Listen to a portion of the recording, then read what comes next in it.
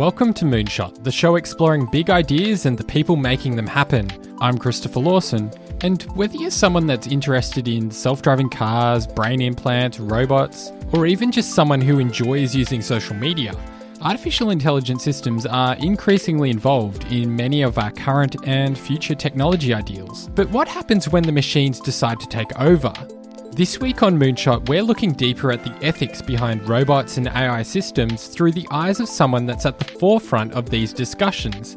Because whether you like it or not, almost everyone talking about AI says we need to have a code of ethics, a way for these systems to behave so that humans don't end up answering to the machines. So while I was at VivaTech in Paris this year, I caught up with Nell from Singularity University and openeth.org to talk about why we need to actually be thinking about ethics.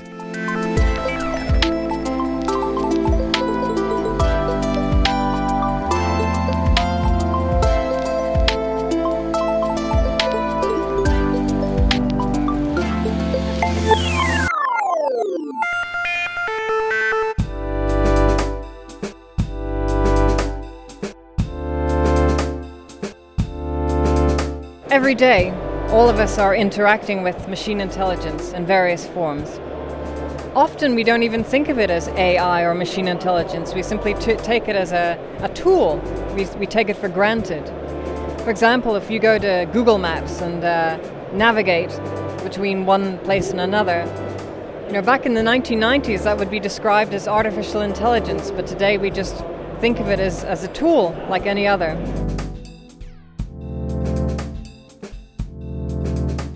I'm Nell Watson. I'm in the Faculty of AI and Robotics at Singularity University, and I'm also co-founder of openeth.org, a framework for collaborating to co-create the space of machine ethics.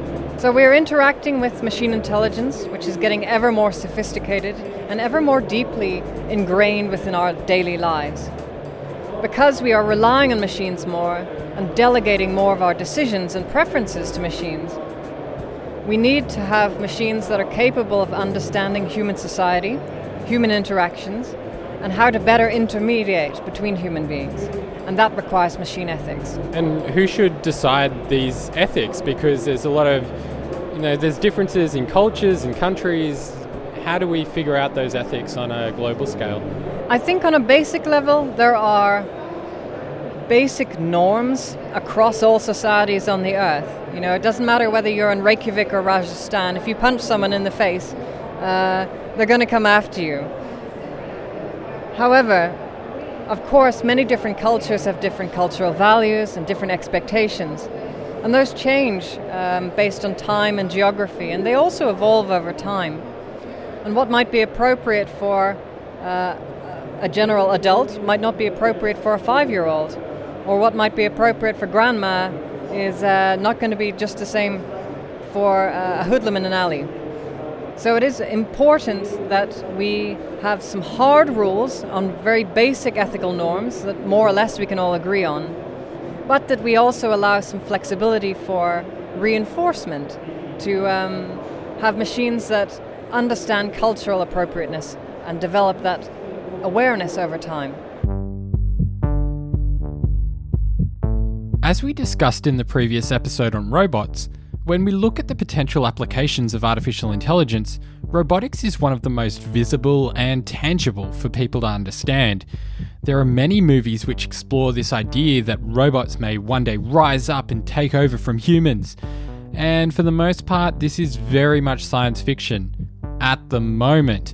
But in AI, there's this idea of the singularity, the point at which AI systems start to exceed human capability.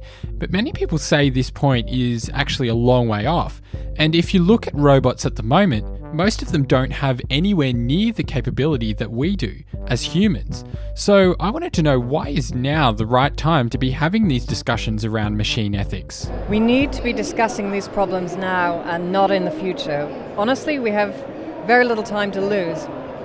The reason for that is that a lot of the algorithms that we use every day and hardly even think twice about, like talking to Siri or Alexa, for example, these algorithms might have been developed 20 or 30 years ago. And in fact, there is a lag of about 18 years on average between when a machine intelligence algorithm is created and when it gets finally deployed. The difference is that there's only about 3 years between when the data becomes available and when it is deployed. The data is what makes machine intelligence useful. If you think about it, even a very intelligent brain isn't very useful without a lot of useful experiences to draw upon. So that's why we need to start creating a data set for morals in order to train machine intelligence. And as machine intelligence gets more sophisticated, it can create more nuanced interpretations of that data set itself. Where do we get that data for like a moral standpoint? Does that exist even? There are a couple of different ways of creating a moral data set. There's a top-down approach and a bottom-up approach. Top-down is where you have a person or a group of people that create hard rules and specify them one by one. And maybe they sort of cluster them into zones. But broadly, a rule needs to be created by a human in order for it to be present. There's also a bottom-up approach, which is another option. And that involves looking at data. Imagine you were pointing a camera at a whole bunch of data and trying to draw some sense out of it. That's another option. Both have drawbacks. In the first instance, top-down approach is very resource intensive. It's a slow and boring and difficult process to manage. The bottom-up approach, whilst fast in some ways, has the tendency to include all kinds of biases. And a lot of the biases that are part of the human brain and the human society can end up embedded within that data. And those biases can be replicated or even amplified by machine intelligence. I think the best approach is a sort of a hybrid model, whereby we use a top-down approach to specify a small set of very important ethics that we don't want autonomous systems to breach ever, and allow for a bottom-up approach of reinforcement, carrot and stick, to gradually have machines understand the pro-social rules that are sometimes unwritten, but are very important for machines engaging with human beings. How far away are we from having robots that can sort of interact on a human level and not feel like any different from, at the moment you interact with a robot and they struggle a lot. They don't understand like basic human cues and things like that. How far away are we from having robots that can really interact with humans on like a deep level? That's a great question. I mean, you can frame it as kind of a moral Turing test, right? Where you pose a couple of moral questions to a machine and see if you get a reasonable response. And the response might not be the actual answer that is given, but rather the reasoning of why the answer was given. That's what's actually really important. And even if you have a difference of opinion with someone, if they can express why they made that opinion and that their decision-making process makes sense, you're likely to accept it. I think we're a long way before we will see something like a human-level morality in machines per se. However, I do think that we can have a basic sense of morality by the end of this decade. That's what we're working on at openeth.org. We're trying to create what I call kindergarten ethics. The basic rules of don't hit people, don't steal things, don't lie, don't wreck other people's stuff if you can avoid it.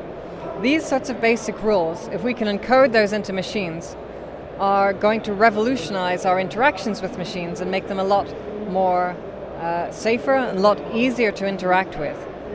Over time, we can then create more nuances and create more sophisticated sense of ethics and get towards something like a human-level ethics. However, what I find most fascinating is the concept of a super moral intelligence. Already, machine intelligence is so powerful in certain areas that it is able to make superhuman predictions about things. I wonder if in maybe 10 or 15 years, surprisingly short period of time, we might start to see machines which are super moral in some regards. There's a psychologist called Lawrence Kohlberg who created something called Kohlberg's stages of moral development. And he posited that there were about 6 or maybe 7 levels of moral development within human beings. And most humans only get to around level 3 or 4 before they die. So it might be possible to have a machine that is functionally more level 5 or 6, if you will, towards a more universalist moral viewpoint that most humans don't actually achieve. And that could create a schism, whereby you could have a machine that is making a very moral or a very beneficial choice that many human beings don't actually understand the reasoning behind.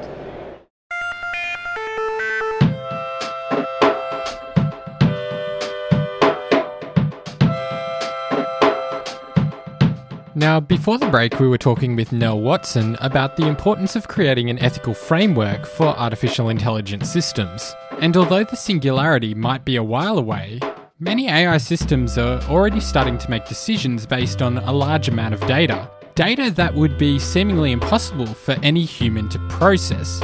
So while the AI systems can't yet reason and actually think like a human, they can crunch data and make decisions based on that data which humans may not have the capacity for. So does the gap between humans and machines already exist? And how do we actually deal with that? We will reach that point within a generation, and I do believe that this is actually the biggest problem of the 21st century. The problem is not so much robots going rogue. Which is that's sort of what most people envisage as like the ultimate problem with AI is robots themselves rather than the AI system, because they picture robots from movies, etc. Yes, but the assumption is that humans are good and machines are either sort of neutral or amoral or not to be trusted.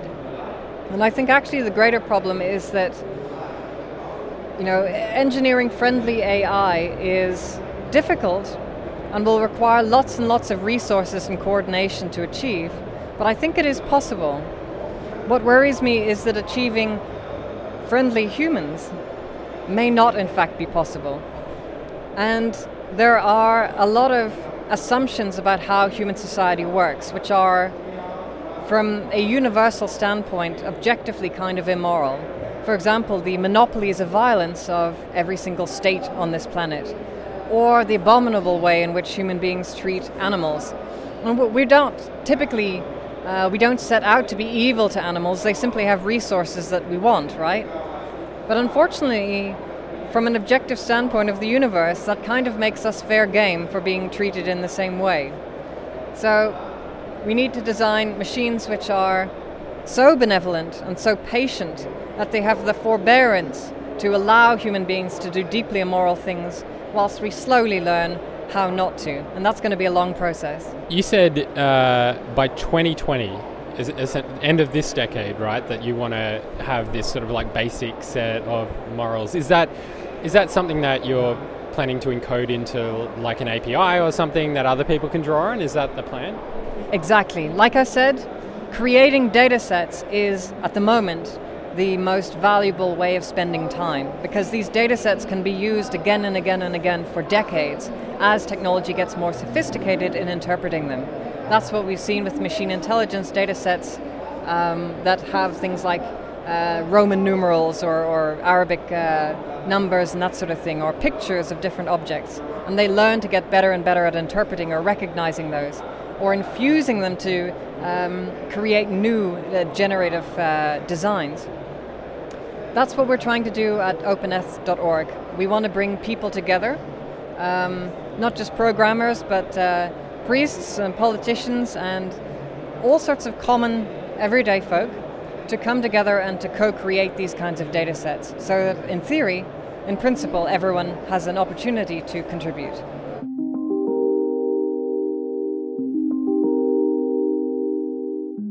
What does the future look like to you? If you're looking like 10, 15 years in the future, do we all just have a robot? Like, what does that look like? We've seen in the past 20 years or so a number of different information layers get added to our world. The first you can express as kind of like Web 1.0, and that focused around search. Human beings looking for specific answers to things. and a search engine providing the results. And Google were the undisputed kings of that. We saw the second layer, which is about social. It's about bringing human beings together to interact with each other and to co-create content rather than just downloading it. Facebook are the queens, if you will, of that domain. I think we're starting to see a third web, which is around economics, and that's based upon distributed trust systems that derivative technologies of Bitcoin, blockchain tech enables. We're going to see new forms of cryptography, such as homomorphic encryption and zero-knowledge protocols, add extra layers of fantastic capabilities to this economic layer. And we don't know who's going to be the chiefs of that third level. It might even be a sort of distributed chief. We don't know. But I think beyond the economic layer of the web, we're going to see an ethics layer. At some point in the near future, we're going to start to see machine ethics start to be embedded within economic transactions. And what that means is that a lot of the externalities that naughty companies get to dump into the world that aren't really taken care of very well, those kinds of transactions will become more overt, more easy to spot and easy to calculate. And I think consumers will be empowered to make more ethical decisions. And in fact, these kinds of algorithms will operate automatically. I think we're going to see a lot more economic boycotts by default, as something like an ethics rating falls to a certain threshold. People may not even be introduced to certain companies if they're just have values which are so completely incompatible with that of the consumer. And I think that's really going to shake up our entire planet, and if done well, really improve the state of human society. That's where we're going.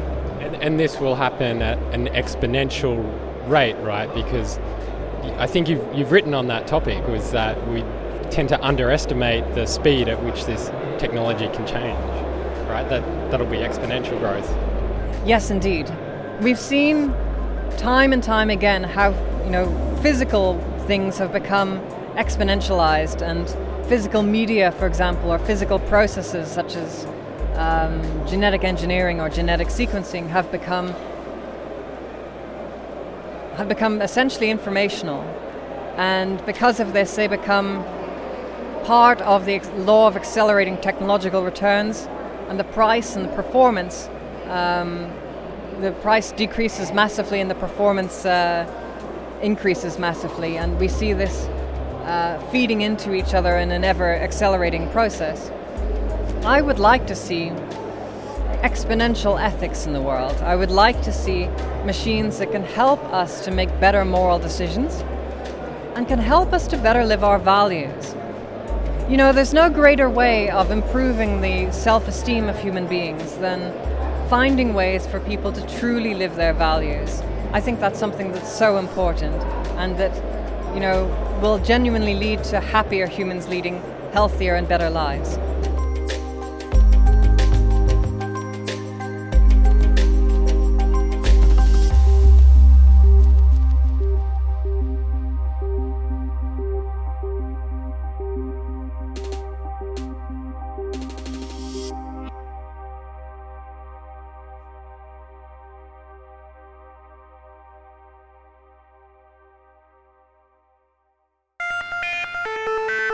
If you've loved this episode of Moonshot, then make sure you share the show with your friends. They can find us wherever they get podcasts.